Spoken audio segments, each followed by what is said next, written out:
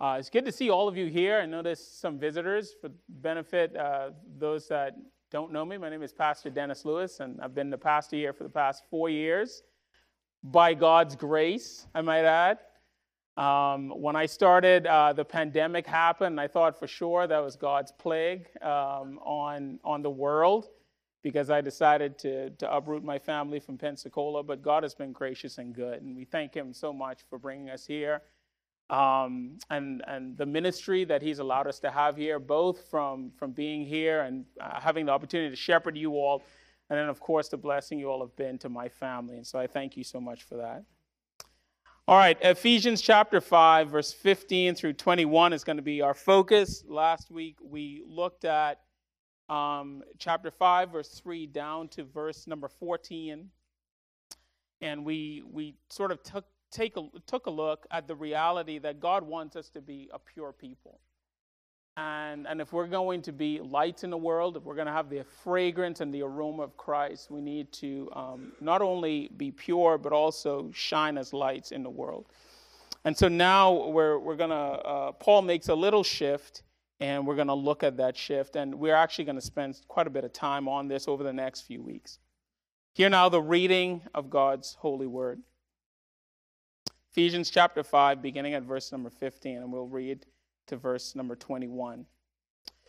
Look carefully then how you walk, not as wise, but as unwise. Not as unwise, but as wise. I'm sorry. My goodness. Woo! I'm so glad this wasn't like back in the Middle Ages when only the priest had the word of God and he would give it to the people. That'd be awful. That'd be awful. So glad you guys have the word of God. Let me start over so I'm clear. Look carefully then how you walk, not as unwise, but as wise, making the best use of the time, because the days are evil. Therefore do not be foolish, but understand what the will of the Lord is.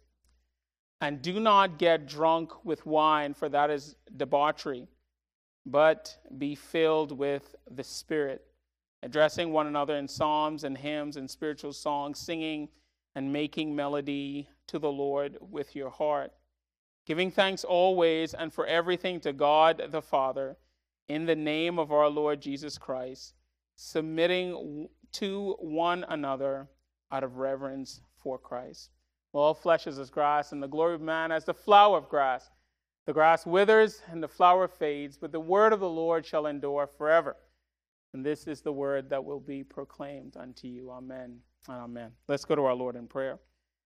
Father, indeed, we thank you for your holy and inspired and inerrant word. Thank you that you've given it to your people for all that is good and right and holy. Holy Spirit, come now and be with your people. Give us ears to hear and eyes to see. Awaken us to your word and what it says, and may we walk out complete and whole because of it. Bless us now, I pray, in Jesus' name. Amen and amen.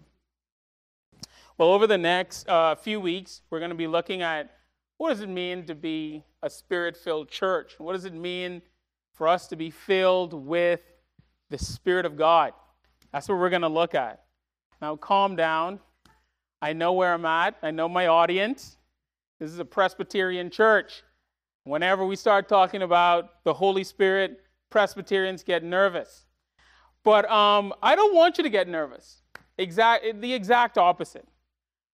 I want you to listen, and I hope that at the end of this, what you walk away realizing is that the Holy Spirit was given by God to be a help to you, to be a blessing to you, and to be a joy in your life. When I was growing up, I grew up around a bunch of Pentecostals, which was awesome. And the Pentecostals, Church of God, and to them, being filled with the Holy Spirit was all about the excitement and joy of being in God's presence. And by the way, that's awesome, right? Nothing wrong with that. In fact, I learned so much about worship and expression in worship from them. But to some degree, it was all focused on emotionalism. It was all kind of focused on the outward expression of that. Then I came over to the Presbyterian church, right? Love my people. By the way, I'm a Presbyterian minister. I always tell people I planted my flag here, right? When I came here, though, the whole reality of being filled with the Spirit had to do more with the banner under doing things decently and in order. That's us, right? Our worship is done decently in order. We go about our Christian life in decency and order. That's the emphasis. And again, nothing wrong with that, because that is one of the realities of being Spirit-filled. By the way, Paul says in verse number 18 here, be not drunk with wine, for that is debauchery, but be filled with the Spirit. If you've ever been around drunk people, they are disorderly, right? And so Paul is telling us something here, that one of the realities of being filled with the Spirit is that we do things decently and in order, and that's good. So it's not one or the other, it's actually both. And it's actually in this passage. If you notice in verse 15 and in verse 17, Paul says, look carefully then how you walk, not as unwise, but as wise, making the best use of your time, because the days are evil. Therefore, do not be foolish, but understand what the will of the Lord is. Well, what is that talking about? That's talking about when the Holy Spirit gets a hold of you, you act wisely and you act orderly. But then it says in verse number 19 and 20, that another characteristic when you're filled with the Holy Spirit, is that you break forth in effusive praise. That there's a joy about you and an excitement about you that's infectious. I was in a Reformed church one time, and I happened to be preaching, and somebody said, amen.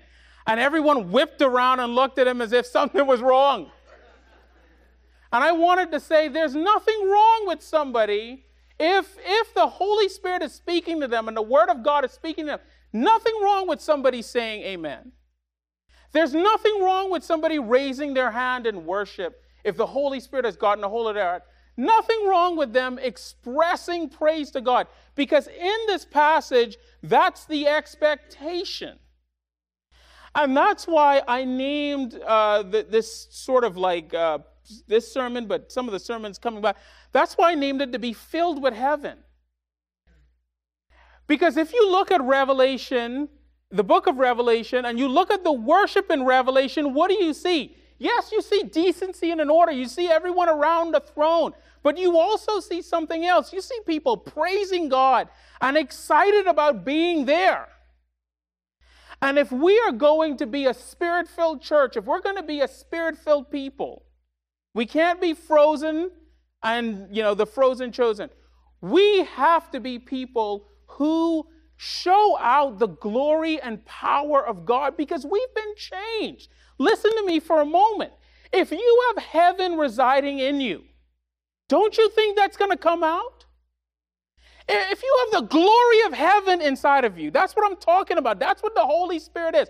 Jesus says, when I leave, I will send another comforter. By the way, when he says another comforter, he doesn't mean another of a different kind. He means another of the same kind. In other words, I'm going to send God.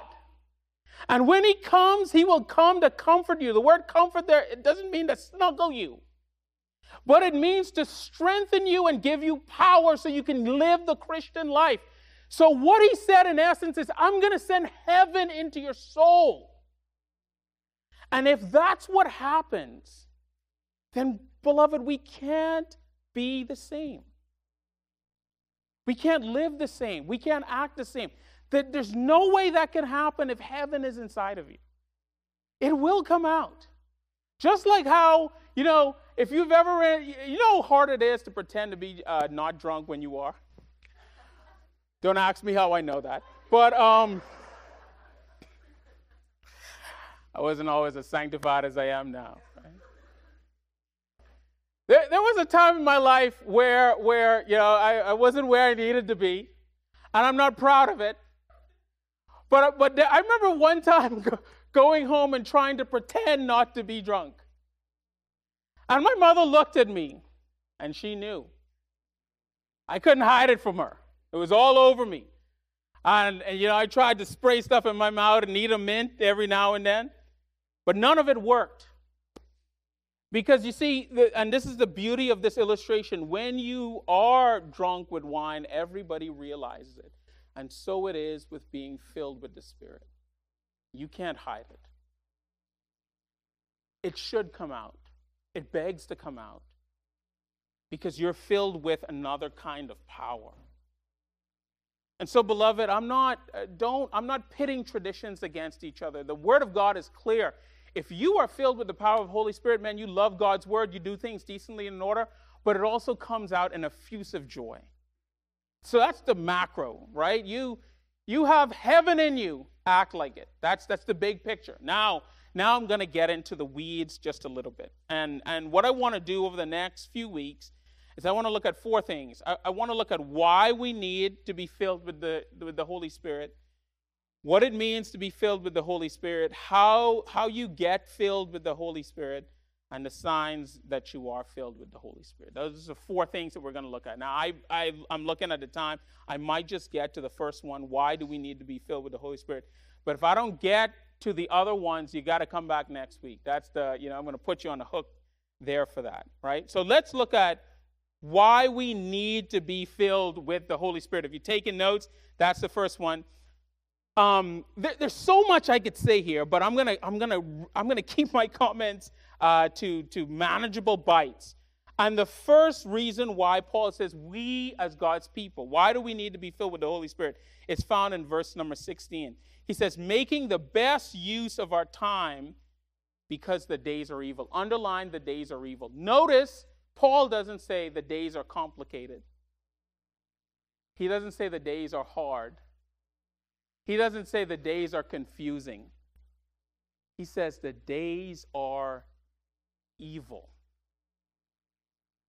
We live in evil days. That's what Paul says. Now, why would Paul say we are living in evil days? Now, again, don't have the time to do a biblical, theological overview of what the evil days mean. But here's the point. Write this down, because this is the point that Paul is saying. Paul is saying we're living in times where the natural means of doing things simply won't work. We need the supernatural means. Paul is saying that there are some things that are going on in our lives, both in his day and now, that the natural ways of doing things, the natural ways of going about doing things, just simply won't do.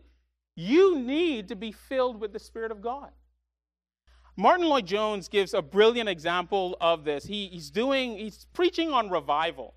And in Mark 9, he starts talking about the boy who is possessed with a demon. You all remember that story? Like little sketches of the story. But here's how the story works. Martin Lloyd-Jones says that the disciples came and the disciples tried to cast out the demon, but they couldn't do it. Couldn't do it.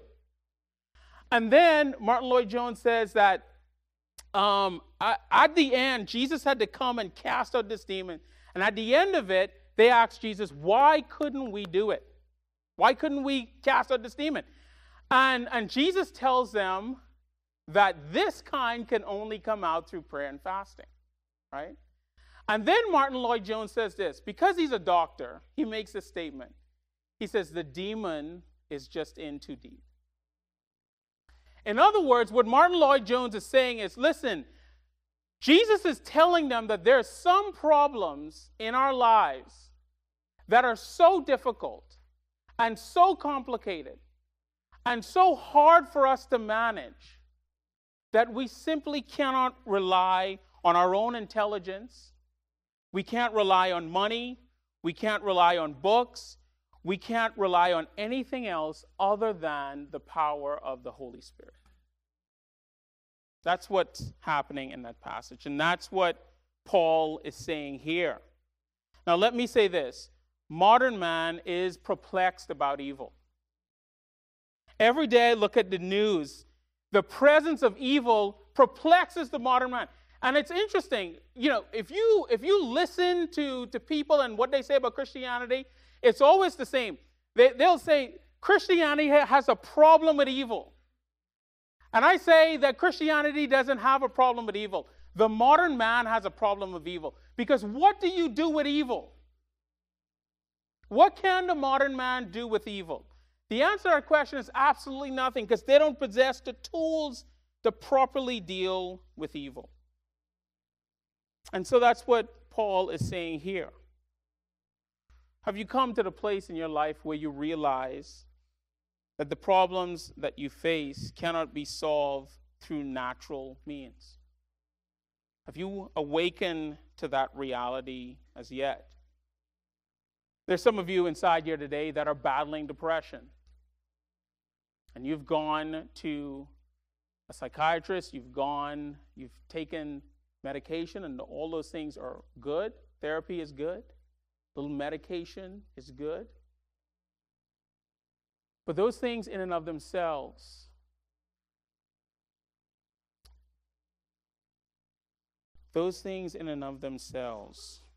suggest that the demon is just in too deep.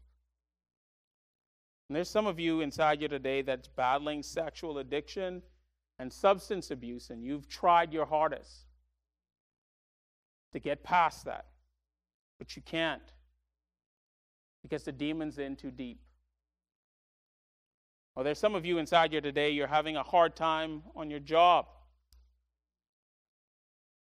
Or as the text suggests here, as Paul later goes down, as he's talking about the relationship between husband and wife, or as he's talking about the relationship between parents and children, or as he's talking about the relationship at work, that sometimes in each one of those categories we have such a difficult time that the normal way of going about things just won't work. You need to be filled with the power of the Holy Spirit. That's why you need it. Have you come to that place yet to where you've humbled yourself and said, Holy Spirit, I can't do this on my own. I need you to work supernaturally in me in order to do it. Has the Holy Spirit worked in your heart yet to where you realize that the days are evil and business as usual simply will not do? You need to rely on Him to help you forgive, to love, and to move on the way that God has called you to. Are you there yet? Remember, the days are evil. The second thing I want to point out, and the reason why we need the Holy Spirit, is notice what Paul says right before that. He says, making the best use of our time. Underline that because that's important. And what is Paul saying here in essence? Paul is saying that we need the power of the Holy Spirit to know how to manage our time well. Now, let me have a family discussion. By that, I mean this. I'm just going to speak plainly. Everybody I talk to inside here today is busy. Everyone I talk to keeps saying the same thing. Pastor Dennis, I'm so busy. I have so much to do. If you're a parent in here today, you're constantly running around, taking your kids somewhere. You are constantly running around doing all sorts of things.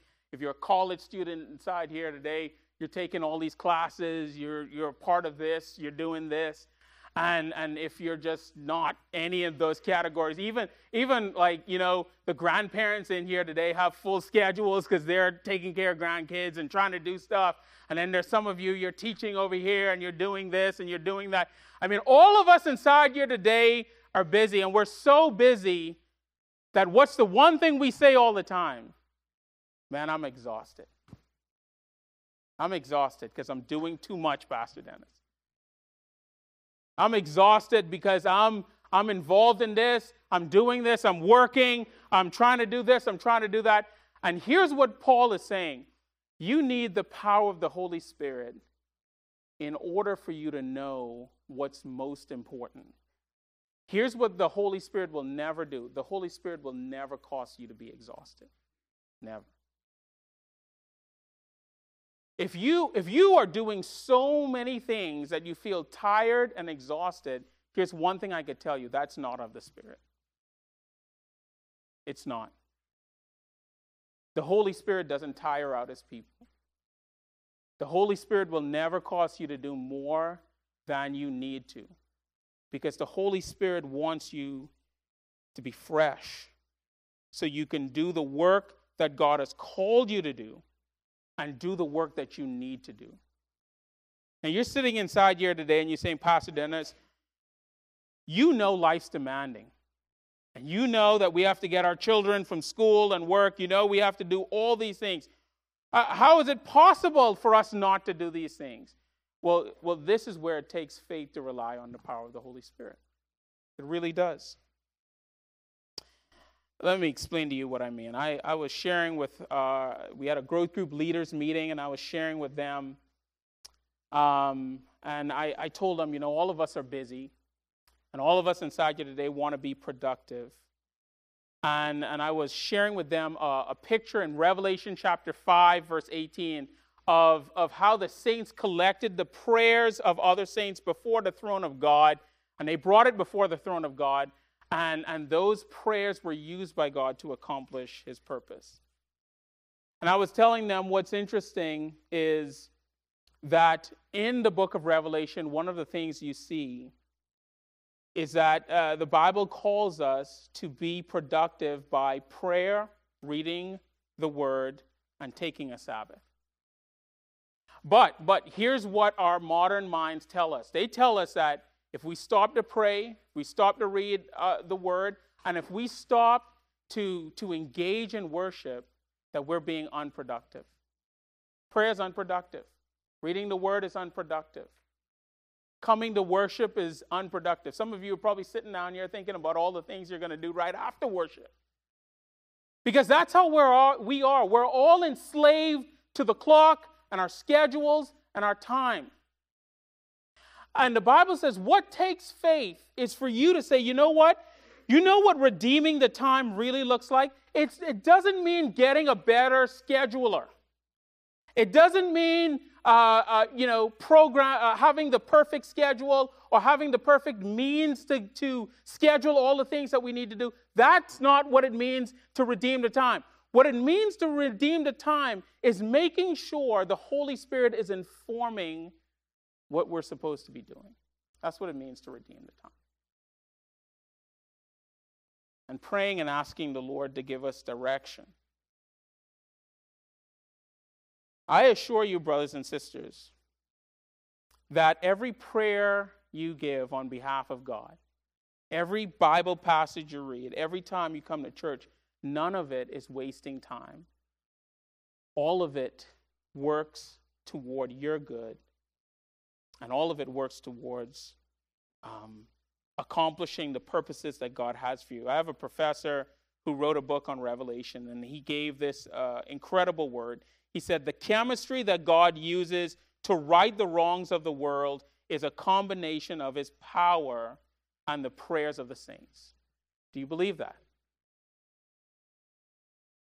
May we never be too busy to pause and say, Lord, I know I have all these things to do. I know I have all these responsibilities. I know all the things that are pressing in on me. But if I'm going to redeem the time, if I'm going to use my time effectively, I have to start with you. Because it's through the reading of the Word, it's through prayer, it's through worship that I am empowered to do and work more effectively for you. That's what Paul means here. Redeem the time. Now, the third thing I want to tell you of why we need the Holy Spirit is remember that Jesus needed the Holy Spirit while he was on earth. You realize that? But by the way, have you ever just thought about that for a moment? Jesus is God. Jesus is God. He has all power. He's omnipotent, right? He's omnipresent. He has all this power, and yet when the Bible says when he was incarnate, he needed the Holy Spirit. Let me give you just a few verses. Isaiah chapter 9, it says this. In talking about Jesus Christ coming, it says, and the Spirit of the Lord shall rest upon him, the Spirit of wisdom and understanding, the Spirit of counsel and might, the Spirit of knowledge and the fear of the Lord. And his delight shall be in the fear of the Lord. He shall not judge by what his eyes see, or decide disputes by what his ears hear. You notice there, it's talking about how when the Messiah comes, he will be so governed and filled with the Holy Spirit that he will not rely on his natural abilities. Notice most of you are familiar with Jesus Christ at his baptism in Matthew 3:13 through 17. The Bible says the Holy Spirit descended upon him like a dove. What does that mean? The empowering presence of the Holy Spirit was on the life of Jesus. In Matthew 4:1, it says that Jesus was led by the Holy Spirit in the wilderness to be tempted by the devil. What does that mean? That we cannot stand up against temptation if we don't have the fullness of the Spirit with us. In Luke 10:21, this is just an incredible passage. It says that Jesus was filled with joy and the Holy Spirit and began praising the Lord. What does that mean? That we need the power of the Holy Spirit even to praise the Lord.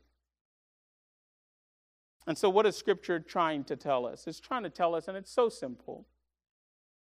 If Jesus in his life, even though he was God, the Scripture says, even Jesus, if he needed the power of the Holy Spirit, how much more do we do? How much more to us? Listen, here in this passage, Paul is clear. He says the time is evil. And he says, in addition, that we need to make best use of the time. Why? Well, because, as he says, the days are evil. Now, I want to point out one more thing.